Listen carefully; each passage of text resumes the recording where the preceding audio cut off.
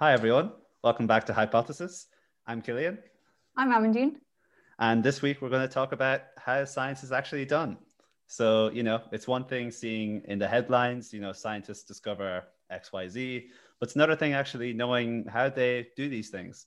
And I want to actually open by making a little correction to something I said last week. We were talking about evolution and evolution of viruses and how essentially, evolution is all about mutation, and viruses have very high mutation rates. And we were wondering why this was. I said maybe it's something because Amandine asked me, and I wasn't prepared. Yeah, I actually did know the answer as well. So I'm kind of, so and I feel like cruel. you knew the answer too. I did. We couldn't just think of it on the forgot, spot. guys. Yes, this is Yeah, we definitely were under something I knew. pressure. It's definitely something I knew before and should have known at the time. But essentially, viruses, a lot of them anyway, encode their own polymerases. So when they're replicating their genome, again, if you didn't listen to last week, you're not going to know what I'm talking about. But if they're replicating their genome, they're using their own polymerase, which makes a lot of errors, which is why they evolve a lot faster. In general, a lot of viruses do that. So now I'll get into this episode. So I think Amandine's going to open for us. But actually, first of all, I want to talk about the importance of controls. So this is something that's very important in biology and science in general. So for those who don't know, a control is sort of like a baseline. So a lot of times in biological experiments, for example, you could have a negative control and a positive control. Mm-hmm. So a negative control is like if nothing's going on, for example, and a positive control was if it's happening to the maximum. So it's best to give an example. So the easiest example for me to think of is one from a research project I actually did in my fourth year. So I was like basically adding compounds called adjuvants to cells to try to stimulate them to have certain immune responses. And so for the positive control, I used an adjuvant that we already knew was very good at stimulating immune responses. So we were like, right, this is the baseline. This is what we're comparing to. If it induces something close to this, we know that's a good result. And then the negative control was, of course, adding nothing to the cells. So just leaving the cells as they were. So if you compare the negative control and the positive control to everything that you're looking at in your experiment normally, your samples, then you can start to see where it all fits together. So that's just something I want to get across first. Yeah, no, they are important. We did like a module where we had to, it was like a problem solving thing. And sometimes they're like, like if you have this hypothesis, what would your experiment be? And I used to always forget I'd be like, oh yeah, this is my experiment. And then I'd always forget to put in the positive and negative controls. And I was like talking to people, I was like, God damn it. Why do I forget every time? But they're super important. Yeah, because without them, your data can't really be judged properly because you don't have you can't interpret it. It just means nothing. Because you could say, oh, the conditions in the lab that day actually mean that everything was producing more than it should have. And then in that case, you would have seen that also in your controls. Whereas because you have no controls, you can never tell what actually caused anything in your experiment. So the whole experiment is thrown away, which is a bit of a waste. So it's always worth thinking about your controls, guys. Yeah. Anyways, so what I was going to talk about is screening and selection. So mutagenesis studies, so how you can find out how a gene functions or to find out what the function of a gene actually is. And I would say that I'm a visual learner, and this is a very sort of visual way of testing things and finding out what a gene does. Just actually, it's not even, so it's finding what the gene does, but also trying to identify the gene. So there's two types of genetics. You have forward genetics where you don't know what the gene is, and you're basically seeing like what gene is responsible for a particular phenotype. And a phenotype is just how it looks, basically how your individual looks. Does it look like what you would, so a wild type is what is like a normal version, and then you have a mutant. And so you're trying to see, is your phenotype look like the wild type, or does it look like different, a mutant? And then you have reverse genetics where you have a gene and you know where it is, but you just don't know what it does if you mutate it. So like, what does the phenotype end up being? And so the way you can mutagenize individuals is with, surprise, surprise, a mutagen. And it basically just alters the DNA in some way. And usually when you're doing I don't know, I actually wanted to ask you this. Would you do mutagenesis on mice and stuff like that? Like, or is it always I assume like in embryos randomly. I think it might be in mass embryos. Yeah, That's more what than I'm thinking anything. as well. Yeah. It's like it's always done in cells, or like, you know, bacteria, yeast, in plants even. And so there's different types of mutagens. You have transposons, which are basically a sequence of DNA that can jump in and sort of insert itself into the DNA, and that can cause frame shifts, which means that the sequence is out of place. So instead of reading it the way you normally would to produce the proper protein, it can't do that anymore. You can get point mutations where the letters change. So, you know, the DNA is ATGC, and you have different type of mutagens that can do that. Even like putting your sample under UV can mess it up. It like fuses spaces together and makes it harder for transcriptional machinery and replication machinery to replicate and transcribe the DNA. And in this way, you get mutagens. And so basically, you have selections and screens. So screens is when you have individuals and you're just like, okay, here's a load of mutations. Well, this is how I imagine it. Obviously, it's controlled. I'm just going to give you loads of mutations. Yeah, it's just like, I'm going to cover you in whatever mutagen it is, or put it in the agar or whatever.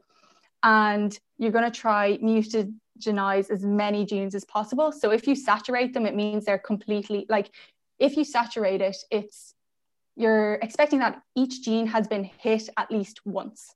And there are some genes, when you mutagenize, you'll find, because you can sequence them afterwards to see which ones have been changed and which ones are the same. And some genes you'll never find mutated.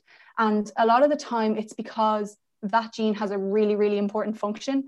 And if you change it, the plant or the cell doesn't survive. Like, that individual doesn't survive. And they're called housekeeping genes. So those are essential to life, basically. And another point, which is slightly kind of related, but I just thought it was kind of cool, not cool, you know what, it actually is very annoying, is that genes are often named after their mutant phenotype as opposed to their normal phenotype. So an example is like in Drosophila and fruit flies, they have red eyes normally, but the gene for the eye color is called white because mutant flies have white eyes, which, okay, I understand why they would call it that, but it's sometimes confusing when you're like, the white gene. Yeah. So if you're talking about your fly that has your fly that has exactly. a white, you're saying my fly has a white gene, so that means it has red eyes. Yeah, I see how that's confusing already.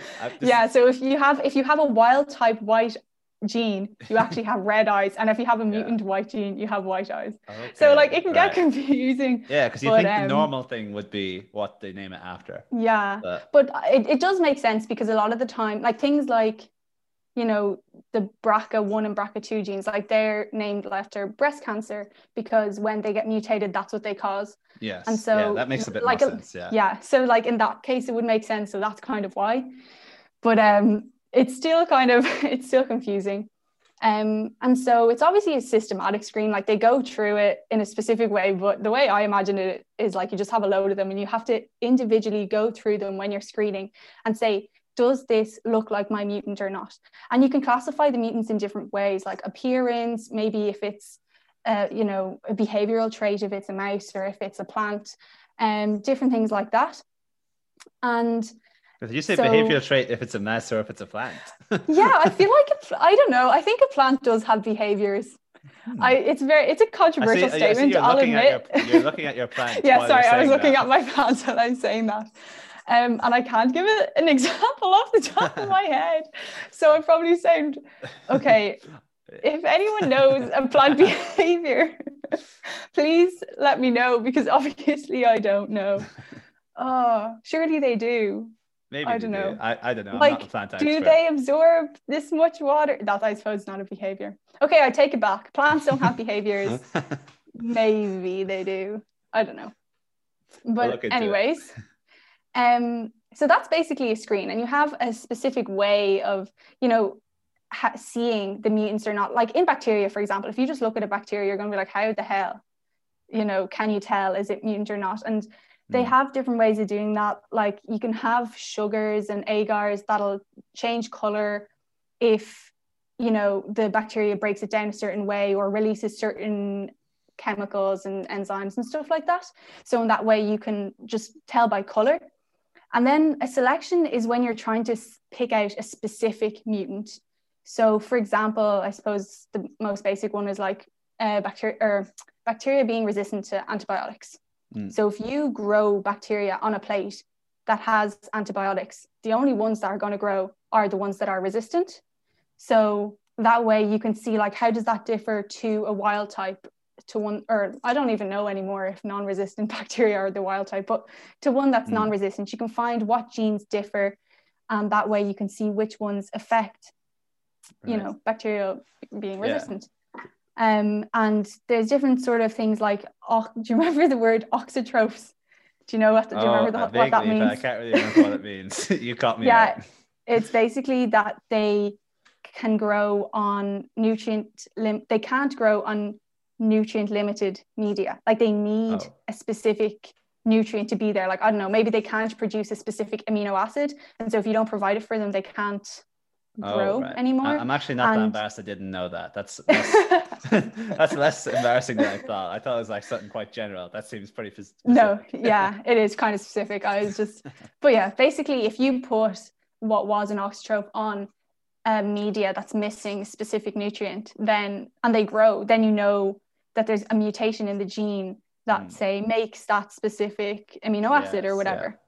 And then you can identify genes. So in that way, selection is really picking out the ones that you're actually looking for, you know, versus the screening. The screening is just kind of the screening is more, you're kind of just looking at what what phenotypes appear and, you know, that kind of way.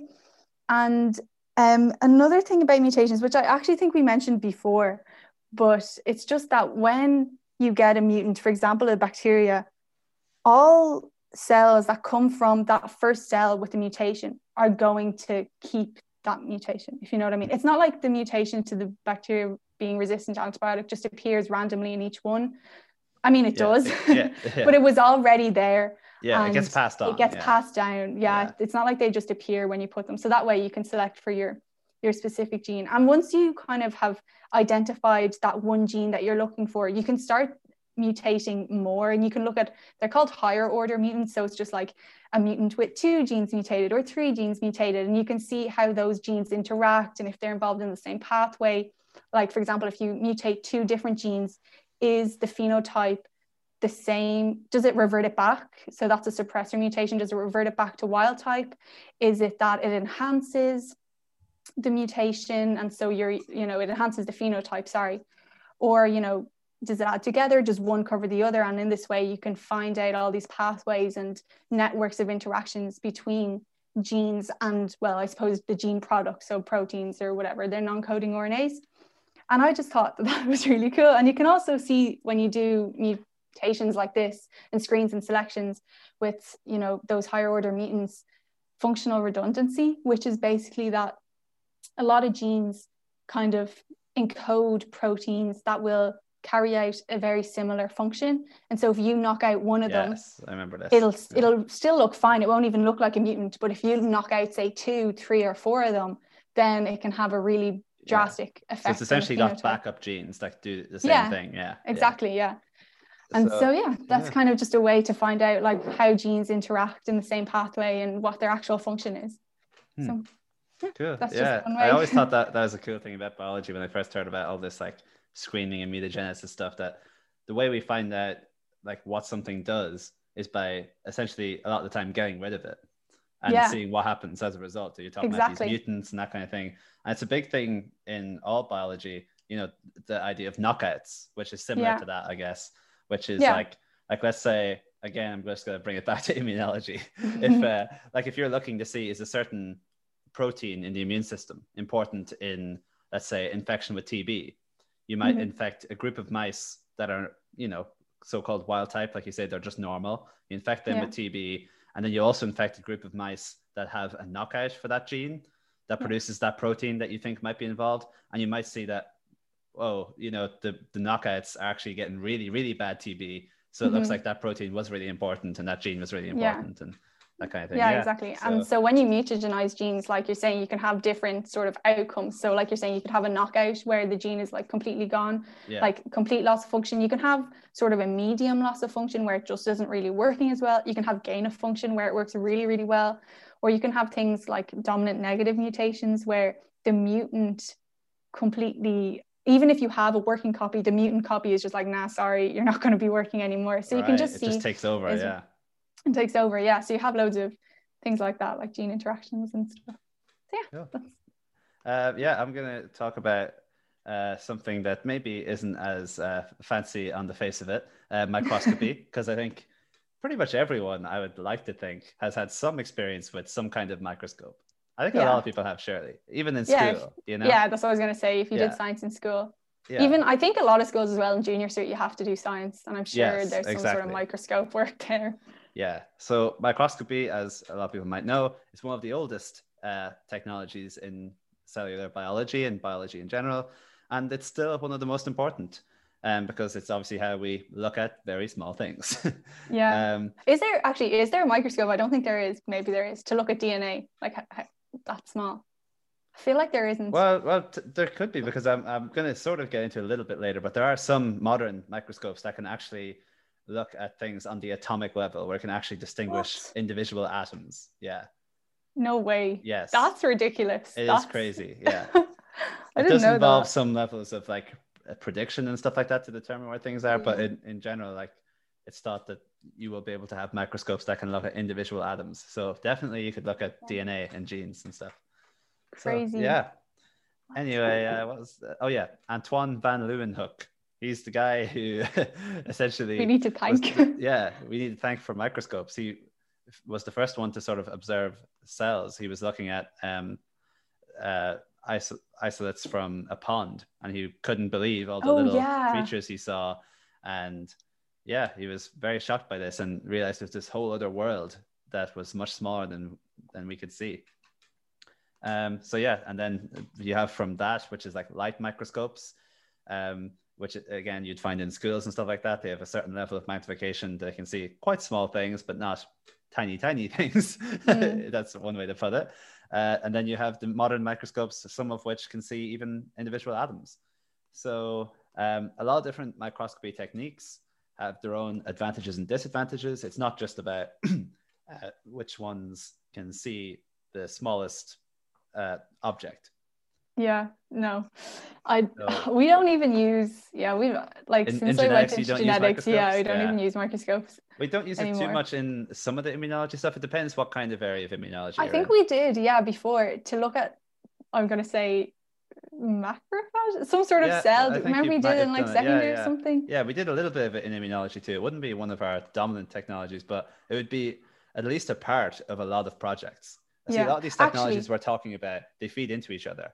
Yeah. So I was going to say, we actually do use microscopy in genetics, but it wouldn't be to look at genes. It'd be look more, is this promoter transcribing the gene kind of thing? Or once the protein is produced, where does the protein go? Okay. Which I think, so we use like fluorescence proteins, that's stuff. just biochemistry and not even doing genetics. Okay, right. Sorry. True. You're actually right. No, you're very right. Stay in your lane. Leave that stuff to the biochemists. Anyway, what was I saying? Oh yeah. So you need to balance the advantages and disadvantages of different types of microscopes, which is microscopy. So generally, when you're using a microscope, you need to have a thin layer of materials or of cells that you're visualizing. So the key is really in preparing your samples, because if you don't prepare something right, you're not going to be able to look at it. And even though that sounds kind of boring, it's all about preparing your samples. It really is. All I can think about is peeling the onion. In school. I'm preparing my sample, just like peel the onion piece off. That was quite a good example, though, because it's quite easy to get a thin layer. I think that's pretty cool. Looking back at it, I was like, that's a smart experiment. Yeah, it is. So the key is to try to prepare your sample in a way that doesn't damage it too much, because you want to look as you want to see it. Sometimes you have to freeze it for some types of microscopy, or you have to cut very, very thin layers, which are very difficult to do unless you have the right equipment. Again, it all depends on the type of microscope. So you might hear, when you're talking about microscopes and stuff, the term resolution. So if something has higher resolution, that you can sort of see more detail. But until quite recently, I didn't really actually know what the word resolution meant. Yeah, no. So a lot of my people who use microscopy, I think they're called microscopists. Don't quote me on that. No, they're not. Are they actually? I I think don't so. know. Microscopists. I think so. And they use something called the Rayleigh criterion for resolution. And this means that resolution is the distance at which 2 points can be distinguished as separate points rather than being viewed as a whole. So if you have 2 points that are very close to each other and you have a microscope that doesn't have the resolution to that distance between them, they will just look like one big blur. They will look like they're one object. Whereas if you have a slightly higher resolution that can see that distance, you will see two distinct blurs. And then obviously the higher resolution, the clearer it'll be, and that kind of thing. I'm just talking about at the very, edge of what you can see with this microscope. Everything will look like a blur at its maximum zoom. That's true. So light microscopes, which you have in classrooms and lots of even teaching labs in college and stuff, they have a resolution of about 200 nanometers. So you can distinctly tell that 2 points are different if they're 200 nanometers apart. And then you have some modern, very expensive, and very large microscopes that can have resolutions. They actually are massive. Yeah, they can have resolutions of the atomic range, as I was saying. So you can actually look at individual atoms, which is, again, mind-blowing. That's ridiculous. So then I was saying better resolution doesn't always mean a better microscope, because the better your resolution, the worse the working distance is. So you can't zoom in and out as much if you have high resolution. So you're kind of stuck. Like, let's say you want to look at one detail in a cell very closely. That's grand. Use your high resolution microscope that can see that very closely. But if you want to zoom out and start to see, oh, well, what's actually happening then beyond that, you'll need to use another microscope because you have a very small working distance. It just, with high resolution, essentially, it's very hard to focus it unless you're at the exact right point. So there is a bit of a trade-off there. It depends how broadly you want to look at this sample. Are you looking at one tiny thing very closely, or are you looking at like a group of things? So yeah, you really need to know what you're at before you get the microscope set up. And then you can also have microscopes to take advantage of something called fluorescence, which is essentially like things glowing. So like you can have one wavelength of light put onto your samples that have these fluorophores, which are like, you can think of it as kind of proteins that glow. And then when you put this wavelength of light on them, they'll emit a different wavelength. So let's say you put red light onto them and they'll shine blue. So if you did like junior cert chemistry, you might remember Bohr's energy levels and that kind of thing of electrons jumping up and down. If you don't, that's okay. Well, no, I didn't do it, so I don't. So essentially, electrons jumping up and down create different wavelengths of light, so different colors. That's the kind of microscopy we'd be using to look at the genetic stuff. Because what you're for the promoters and things like that. Because what you do, so the promoter basically controls whether the gene is expressed or not. And so if you put the like a fluorescent protein, the DNA sequence for it in front of the promoter you're looking for, or after the promoter you're looking. No, wait. Oh, you should probably explain real quick what a promoter is for people who don't know. The promoter decides whether the gene turns on or off. And so under certain conditions, the promoter decides, does this gene, well, it doesn't decide, but you know what I mean? Does it get transcribed or not? And so if you have your promoter that you're trying to see, like when does that gene get expressed or whatever, you put the protein that glows. So a lot of the time we use, well, not that I would know, I don't actually use it, but the examples we get are like green fluorescent protein. You put that sequence after the promoter. And so whenever the promoter turns on, you get this green fluorescent protein produced. And that way, you know, is it on or not? And then sometimes you can do like protein fusion. So if you're looking, if a biochemist is looking, where does this protein go? You know, if they can have a protein fused to the GFP, which is the green fluorescent protein. And then wherever that protein goes, you see the glow from the GFP. That's just what I was about to say. That you can tag, but that's great. Yeah. So with these microscopes, you can look at these proteins that have this green fluorescent protein or something similar that glows attached to it. So you can actually look under the microscope and see this thing moving. And because it glows, you can distinguish it from everything else. So if you're looking at protein X and you want to see, does it go to this side of the cell after I add this chemical or whatever it is, you can just actually watch it go. And you can take a little video or something like that, and you can see those online. Another thing that's actually pretty cool that I see sometimes is they have a microscope. I don't know if they use the same microscope or different ones, but they would take it, say, how you would see it sort of under a light microscope. And then they would take a same picture of the exact same cells, say with the glowing thing, whatever, which you were saying. Compare the two, and then you can you can like Photoshop one on top of the other, and then it just looks really cool. That's a pretty cool and thing. You can also use antibodies, because we all know about antibodies now, I hope, which are very specific, that grab onto specific parts of proteins. So you can use antibodies that have fluorescent tags. So it's sort of like glowing antibodies. And if you have these that are specific for a certain protein, you put these into your cell and see, okay, do these glowing antibodies attach to anything? And that's another way to see, is a certain protein there? That's called immunohistochemistry. Very fancy name. I feel like I should have known that. But so we use microscopes a lot in lots of different types of biology. To really understand how they work, you have to start going into the physics of light, which involves talking about constructive and destructive interference of waveforms. That is something that I had to do in a module last semester. I'm not going to go into that because physics is not something I'm delighted to talk about at the moment anyway. So I'd recommend, if you're interested in that sort of thing, there are cool YouTube videos because it's quite a visual thing. I think a lot of physics is where you kind of need the diagrams of the waves bouncing and stuff. Me describing it, even if I could describe it well, wouldn't do it justice. So that's the main thing I want to say about microscopy. So I'm going to bounce back to this big thing we've all heard about, PCR. Whoa. Ooh. Yeah, PCR stands for polymerase chain reaction. I just realized I don't have it written anywhere, so I was like, oh, please be right. But it is. It's polymerase chain reaction. Even I know that, and I'm not. And I'm now looking at the person that invented it. Invented 1983. Is he there in the room with you? Yeah, and I'm just like, how do I pronounce your name, sir? Or Carey, K-A-R-Y. I think it's Carey, but I can't remember. Yes. Okay, Carey Mullins. Carey.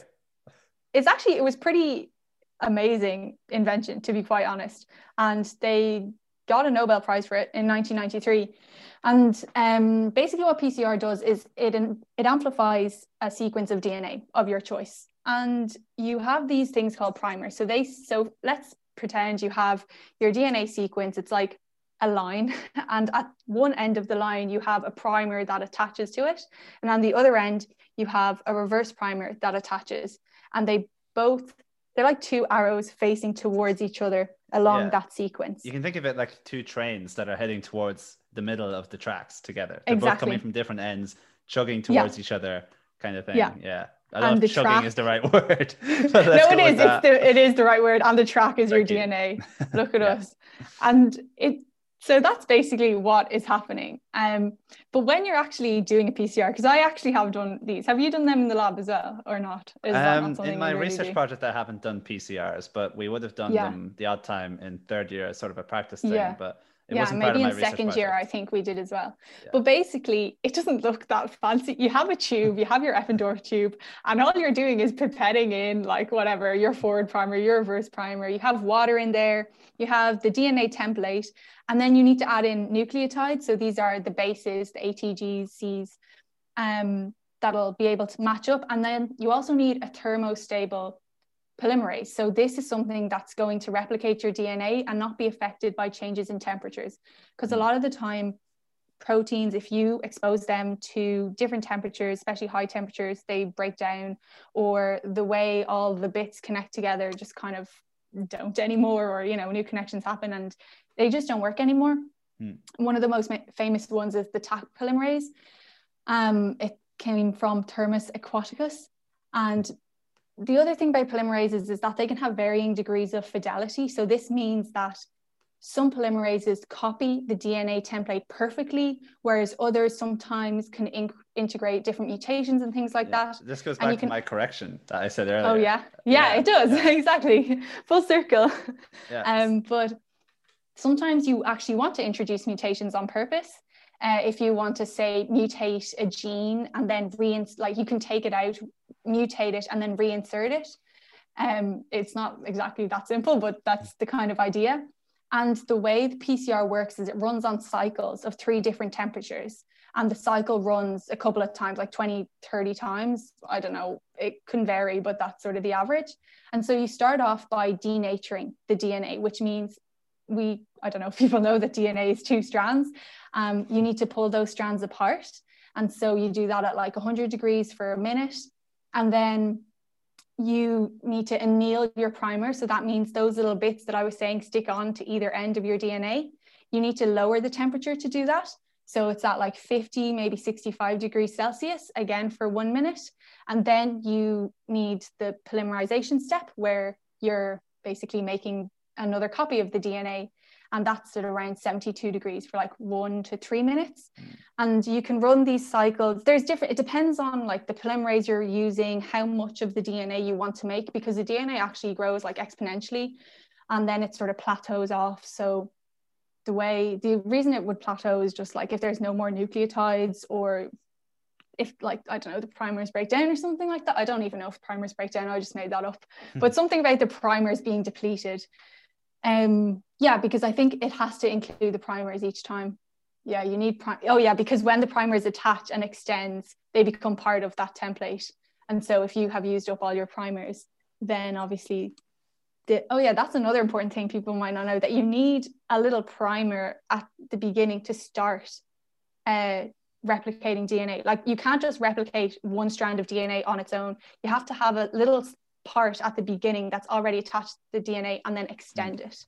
Yes. And that actually happens in our cells normally anyways, for, when you're replicating DNA. And so you run those cycles like a couple of times, and it sounds like a big deal, but all you do is put your little tube into a machine and like press a button and just leave it there for like however long, like half an hour or an hour.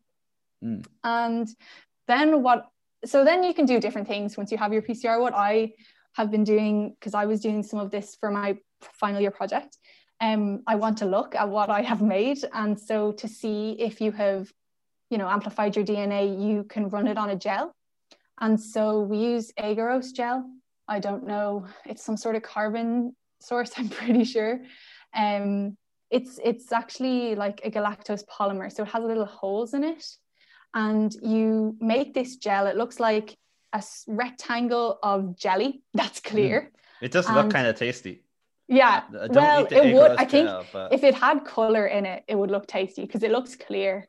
Yeah, I mean, I feel like it should be colored if you're going to eat it. Okay. Don't eat the gel. Anyway. No, don't eat the gel. Yeah, actually, because I put acidium bromide in the gel. It's a mutagen, so don't do that, guys. Yeah, you need to wear gloves because. Oh yeah. What you do before you put the DNA in, pretty sure you need to mix it with acidium bromide. You need to. Oh no, you don't. Do you? Now I can't remember. But you need to add a dye to your DNA before you put it in. Yes. So that it'll glow. But sugar, now I can't remember. I'm going to have to look that up because that's going to really annoy me. But basically your DNA is negatively charged. And when you put it in the gel, so you put it at the top of the gel, the top of the rectangle, you can insert it. It has these little wells, which is just like a small hole that you put it into, you pipette into it. And you put are they electrodes? I don't know. They're wires. And so you have electrodes. So you put the negative charge up where the negative DNA is and the positive charge down the other side of that rectangle. Yeah. And so the DNA will move away from the positive charge and towards the the negative charge towards the positive charge. Yeah. I don't know, is that physics or is that chemistry? It's definitely not biology, but that's basically how the DNA runs on the gel. And because I was saying that the gel has little holes in it, the way it works is that if your DNA is small enough, it can pass through the holes and it can move down the gel. But if you have bigger pieces, they find it harder to move. And so once you're finished running your gel, the way it's laid out is the bigger pieces are at the top and your smaller pieces have sort of moved down the gel. And you also would insert a marker into the gel. So this also kind of flows with the electric charge and it acts as a marker for different sizes. So you can be like, oh, at this point in the gel, that's, 500 bases and here is 700 bases or whatever, depending on what marker you're using. And yeah, basically once you run it on the gel, you can put it under UV light, which makes the ethidium bromide that you put into the DNA light up. And so you can see it and you can take a picture of it, and yeah, it's pretty share cool. on social media. Yeah, exactly. Yeah, so in the context of discovery, it's always really important. I always see it in scientific papers, these pictures of the gels, because it really allows you to see visually pretty easily, like the difference between, let's say, a group that didn't get treatment and a group that did. You know, like I said before, cells that don't get anything put on top of them versus cells that do. So you can see, right, we have all these gene fragments, like a fragment at 500 bases, like you said, something like that. And then, that isn't there for this other one. So we know that it's producing different genes and that sort of thing. So it allows you to start to make investigations into what the differences could be between certain things in your experiment. So yeah, you can also see like if there's like a specific mutation in it. For example, before you run your PCR, or no, not before, but you can treat your DNA with like, say, an enzyme that'll cut at a specific site. And if that site is present, then, you know, your DNA will be cut and you could see, say, two bands. Whereas if the site isn't present, there'll be only one band and it'll be bigger than the other two because it wasn't cut. And things like that. Yeah, I do remember doing this in third year. I think we did a bit of that stuff. With plasmids, I think it was. A lot of the time when I was using the gels for my experiments, it wasn't exactly to sort of as a result per se. It was more to see, did this part of my experiment work? Like, did I actually amplify the DNA? Did I actually cut the DNA? Before you moved on to the next step. Before I moved on to the next step. Right. Yeah, that's what I kind of used it for. Okay. Just it can be used for lots of things, basically. Yeah. And then the next technique I'm going to talk about is something that I've done quite a bit in my fourth year project, and I'm pretty passionate about it. I think it's a really cool technique. It's called flow cytometry. We did start learning about this. Yeah, it's used to characterize cells, which might not sound like the most exciting thing, but hopefully I'll convince you that it is very cool. First of all, a big fact that might make you think it's cool: it allows for the analysis of about 50,000 cells per second. Think of that speed. That's crazy. I don't understand how it can find. I mean, I do kind of, but it still boggles my mind that you can like pinpoint specific cells and see with that speed. It is crazy. Yeah, it is crazy. So essentially, different types of cells have different markers. They're called, which are things that make them different. So I'm going to focus on the markers that are outside of cells, so extracellular markers. And flow cytometry is most traditionally used for looking at those. So it's not like cell surface molecules. Yeah, you could also say cell surface. Yeah. So extracellular means either on the outside of the cell, or you could say cell surface. It's sort of interchangeable. What's it called? The space in between, is that not extracellular? The intermembrane space. Intermembrane. We learn something new every day, ladies and gentlemen. So again, like I said a little bit in microscopy, you use fluorescently tagged antibodies again. So these antibodies that kind of glow and they attach to things. So you have antibodies that are specific for the different markers that you're looking for, and they glow once they bind. So for example, how does they control that? Or do they control that? Or wait, I thought it was only if, as in you can only see it if it binds. But then if it didn't bind, you kind of get rid of them, sort of thing. I think maybe that's part of it too. I think that might be more like the truth. So I don't know, I'm just guessing. You could be looking at like 4 different markers. So for marker A, you have an antibody that can attach to that, and that glows green. And then for marker B, you have an antibody that glows blue. So then you put these cells with the antibodies and all of that. You do all these again in tubes before you put it into the machine. And the machines can then measure how much of each color is expressed from each cell. So it picks up all the wavelengths. So it'll say, okay, there's this much green from this type of cell, that kind of thing. Well, it allows you to separate cells based on their markers. So you might know, one type of cell has loads of marker A. So then the machine will be able to tell you, well, all the cells I saw had lots of marker A. So it looks like you have loads of these cells. Yeah. So as well as looking at particular markers on the cells, flow cytometry machines also measure the size of cells and also how granular they are. And granular means, or granularity, it roughly means how much stuff is inside the cell. So in immunology, there's some cells that have a lot of stuff inside of them because they've a lot of things that they like to shoot at other cells, for example, to kill them. So if a cell is very granular, you'll know it's one of those. And then the size and granularity can also help you determine if a cell is alive or dead, or you can use something like I did in my project called a live dead dye. I used BV510, shout out so to that live dead dye. So this Wait, dye, what is that? BV510. So it's a dye that can determine whether or not a cell is alive or dead. So if a cell is dead, its membrane will have lots of holes in it. So then the dye can get inside and the cell will glow. But if a cell is alive, the cell won't glow. It sounds weird. You'd usually expect something living to be the thing glowing. But actually, it's the dead cells that glow because they're the ones that can't control what goes inside them. Can you see the live cells? Like, do they... Because in my mind, if are you looking at through a microscope? How do you see them? So this flow cytometry machine, you get this output of... basically, it's a graph. It's a graph. Yeah, yes. I know it's a graph, but how do they... Is it just that the graph... Like, I'm wondering, how does it tell you that it's not... It just doesn't see a glow, is it?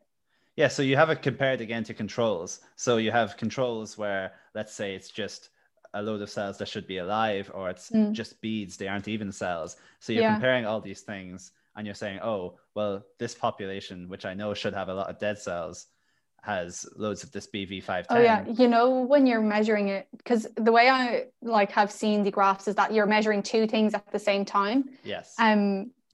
For two different markers, and it's on this sort of, I don't know, correlation-ish graph. I don't know what the word is, but is that the same for you? Would you? Would you be measuring two things, or is it just the one, or is it just alive versus dead? No, surely alive and dead is on the same.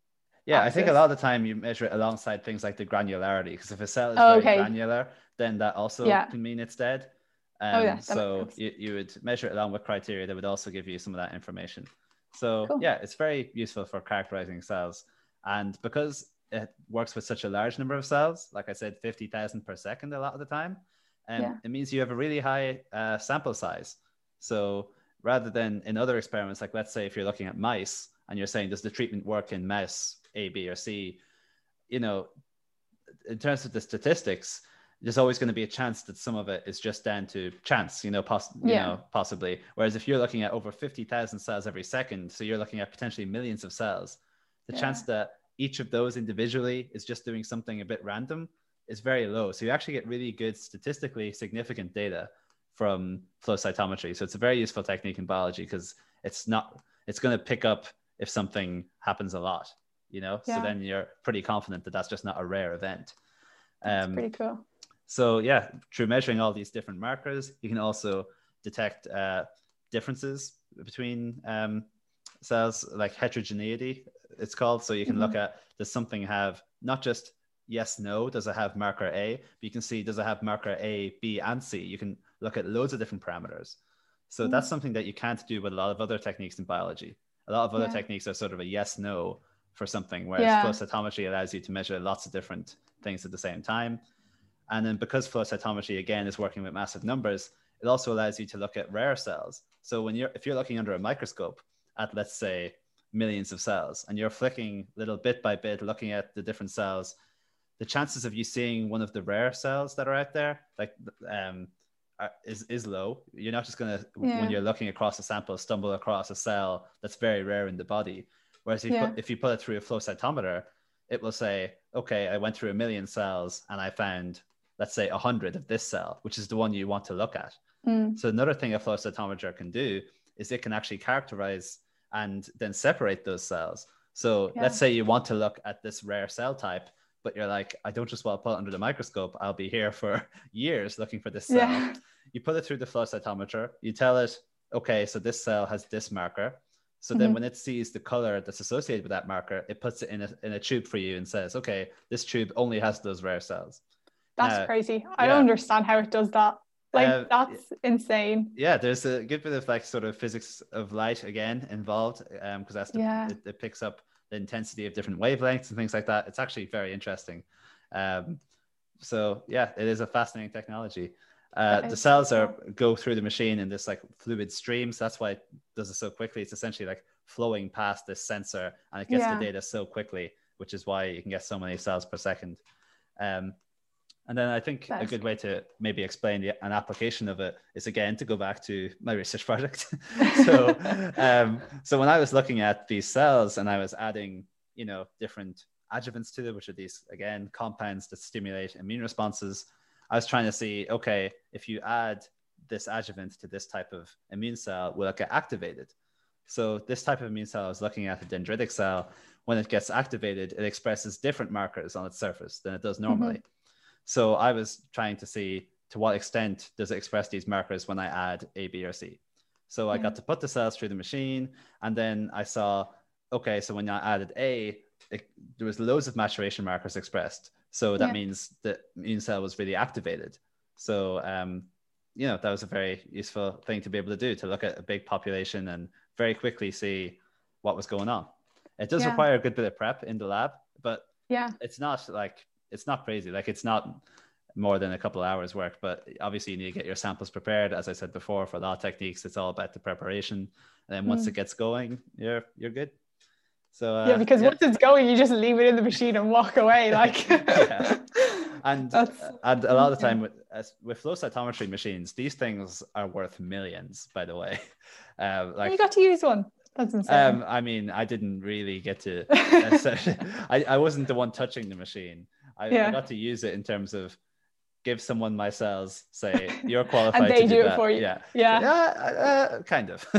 Well, they put it in the machine. I looked at the input and output, so I was essentially every step apart from touching the expensive stuff, because they didn't want me doing that, which is understandable. Too clumsy. In fact, they even have in a lot of universities, like in Trinity, they have like staff that are specifically looking after these machines, because that's how important they are, and also because they're very expensive to repair and that sort of thing. So you actually need specialized staff who really understand these things. So I got to sort of work with those people too. So that's all I want to say about flow cytometry. So I wanted to say about just like, okay, it's a bit controversial, but so everything, like you're saying, everything needs to be well controlled, and so you don't want contamination and things like that. And I just feel like when I'm in the lab anyways, and I'm not even doing big projects, like it's only small things, I use so much plastic, and that annoys me so much. So like, that's say a big for example, part of science, like there's so much waste involved. So if anyone's out there wants to be an entrepreneur and like figure out this, like fix this problem, like for example, if I'm running my PCR, I have all my different Eppendorf tubes, which are plastic, and then each time I pipette something in, the tip from the pipette is plastic, and I can't contaminate anything in the tube, and I can't contaminate the where I'm taking the stuff from, and so I need to use a new tip every time. And if I'm using like 5 things in the one tube, that's 5 tips per tube multiplied by however many tubes I'm doing, and that's just something that kind of, and a lot of the time I was using like 96 well plates. So I had to pipette sometimes, not necessarily 96 different things, because usually you'd have a few things that are the same because you're going for a bigger sample size. But the amount of tips I'd go through, even just doing one plate, and I'd have to do loads of plates. It's so, and even like if you have an agar, a plate of agar, like that's plastic as well. And I suppose they do use glass wherever they can, like beakers, that's all glass, and it is really difficult to get a tip that's glass, especially because you're going through so many of them, and it's just such an effort to clean, I think, is probably the big thing. It's all about contamination. That plastic, you can have it wrapped in vacuum sealed and that kind of thing. So like a lot of the plastic I would have used as well would have been in this thing called a fume hood, which keeps things sterile. So you don't even open the bag until it's already in this sterile environment inside this fume hood, to make sure that it never gets contaminated, because that would just ruin an experiment if something gets contaminated from the air. So everything has to be super clean, and that means as soon as it gets any way in contact with air or with something else, disposed of. So much waste is in science. But even the gloves, like plastic gloves, but a lot of the time, unfortunately for science, it is at the moment a necessity, unless someone again, like you said, can come up with some kind of recyclable alternative. But at the moment, glass is quite expensive, for example, it's not very easy to like repurpose it into something else and recycle it. So there needs to be some and even kind of if you're solution. Talking about, you know, recycle, because you're like, okay, we are using hard plastics or whatever, but a lot of the time you can't like it's bio waste or Biohazard, something. Biohazard, yeah. So it's like, I don't even know where it goes. Like it's just it's in the big yellow bin with the big biohazard symbol on it. And so like if you were using, like you were saying, ethidium bromide, which is a very toxic chemical, and you're pipetting that into a sample, it's not like you can just, even if that tip was recyclable, just put that in the recycling bin. That could poison someone, you know.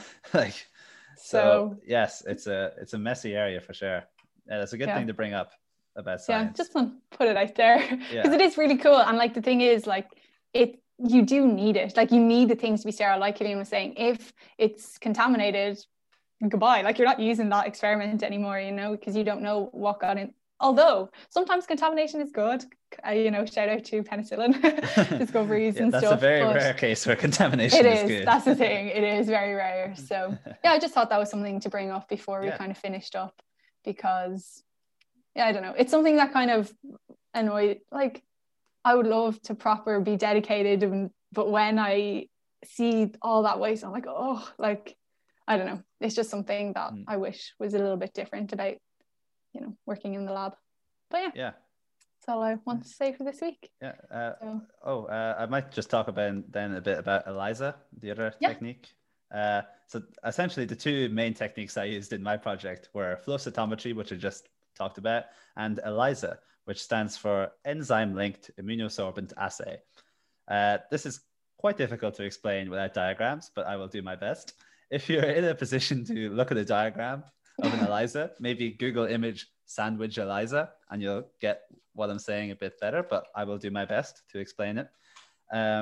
So again, it uses antibodies, which can specifically recognize pretty much any protein possible, as long as you engineer the antibody correctly. So in this technique, it's all about using the specificity and diversity of antibodies to detect the presence and or the concentration of a particular molecule. So again, the best way to explain it is with an example. So I'm going to talk about my project a little bit again. So my project, again, trying to stimulate immune cells to see if they were activated, that kind of thing. So, and one way I did that was, again, with flow cytometry, seeing what markers they had. Another thing is, what are these immune cells making? Are they making the right immune signals that I would expect? So I had to use ELISA to do this. So ELISA, because these cells were producing something and it was leaving the cell. So I had to sort of examine the liquid around the cells to see what was in it. So I was looking for a particular immune signal, which is called a cytokine. So I already had the cells from the previous day that I'd already stimulated with the right adjuvants and different compounds. And I had a plate with all of them in it with lots of different wells. All of them had the different types of cells and the liquid and all that stuff. So you start off your ELISA with a thing called a detection antibody at the bottom of each well. So you add your detection antibody. So imagine it's sort of sticking up from the bottom, like this Y shape sticking up from the bottom of a well. So like a little like hole, I suppose. And that catches any of the cytokine that's present. So you put in the antibody and that should stick to the bottom. And then you give the whole plate a wash. So anything that didn't stick gets washed off, because you don't want anything non-specific happening. It only has to be the stuff that's supposed to stick. Then you add your samples. So I was adding the stuff from the top of my cells. And then as well as that, of course, in different wells, you have to add your controls. So, you know, let's say the liquid around cells that didn't have anything stimulated got to do with them. And also standards. So things that you know have a certain amount of this immune signal in it, because then you can compare at the end to see, like you did with the PCR, if you're comparing, oh, this thing has 50 whatever nanograms or whatever it is of a certain substance, and then your sample looks very like that, then you know that yours also has 50 nanograms. Okay. So you add your samples to the top of these antibodies, and hopefully then any of that cytokine that's there will stick to those antibodies. Then you wash the whole plate again to make sure, again, anything that isn't supposed to, anything that isn't stuck down is there. Then you add this thing called a detection antibody, which is, again, so another antibody that comes onto the top of the immune signal. So the immune signal has already been captured by this little antibody at the bottom, and now it also has an antibody on top of it. So this is why it's called a sandwich ELISA, because it's sort of like stuck in the middle of the sandwich now. And that detection antibody on the top is attached to another protein. And then you add an enzyme which attaches to that protein. So what's the point of this? Because then the final step essentially is that you add this thing called the colorimetric substrate, which is, again, a glowing thing. So it glows a particular color, but it actually changes color when it's broken down by this enzyme. So that means the more of this signal you're looking for that's there, the more the color change will be seen. So let's say in my case, I was going from a blue color to a yellow color. I remember this. So some samples, after a few minutes of you leave that reaction, were glowing really yellow, which means, okay, I have a lot of this substance in these samples. And some of them were still only a tiny bit yellow. So that means, okay, so there wasn't that much of that stuff there. Yeah. So yeah, you allowed that reaction to run, and then you put it in a plate reader. So it wasn't just me looking at it going, sure, that one has loads. No, I have to put it in a machine that measured the exact wavelength of each sample to say, okay, there's this much yellow. And then compared to the standards I put in, they're like, okay, so that much yellow means this much protein or whatever it was. So that's how you can tell how much of different substances were produced by this technique, ELISA. So yeah, essentially using that and flow cytometry, I was able to determine exactly what was happening to these cells, because I could see what was happening on the outside of them, what sort of changes they're making to their maturation markers, and then also what they were making. So I thought it was pretty cool to sort of know a good few things about these cells by the end, my little buddies. And yeah, you can also actually use flow cytometry to do something called intracellular cytokine staining. So you can actually look at the proteins inside cells with certain types of flow cytometer. But I'm not going to go into that. That's not something I did, and it's a very different technology. Very but also briefly, very though, useful. is there a glowing thing that goes inside the cell? Do you know? Is there any glowing involved? I think so, yes. I think with flow cytometry, there is always glowing involved, as far as I know. Okay, that's all. I won't ask any more questions. Apart from when it's telling the size and granularity of cells, it doesn't get anything to glow there. But that's still, it tells that, again, by bouncing wavelengths of light in a certain way. So yeah, I was going to say, it hardly has a little like weighing machine, like, yeah, this cell is like, I don't even know how much a cell would weigh. Yeah, not much, I wouldn't say. No. I don't know. Why was I going to say something grams? Like what? Yeah, I know. That's just the smallest thing I could think of. I didn't even start thinking of nanograms and stuff like that. Same. I was going to say nano or micro, and then I was like, I actually don't know which it would be, or if it would be even smaller than that. So I was like, I'm just going to keep my mouth shut. But anyways. So I think that's pretty much all the different techniques we want to talk about. So hopefully now you might have a better idea of when you see scientists discovered XYZ, you'll be like, I know how they might have done that. They could have done this kind of ish. Yeah, you might have a vague idea. And hopefully if you listen back to this episode, you'll go, maybe that's the one they used. So you're welcome, everyone. Yeah, you understand every scientific discovery. No, we only talked about some of, I suppose, our favorite techniques to talk about, and some of the ones that would be most common. Because as I said, the two techniques I mentioned at the end there are the only two techniques I used in the very short research project that I did. So sometimes, you use several techniques, but you might not need to use a whole lot, Yeah. So actually, we covered quite a bit of the essential stuff. So yeah, a lot of the common techniques. So I think that's it for this week. Yeah. Don't know what we're going to talk about next week yet. No, we'll see. But, you have be to surprised. find out. Yeah. Okay. Thanks for listening, everyone. Bye.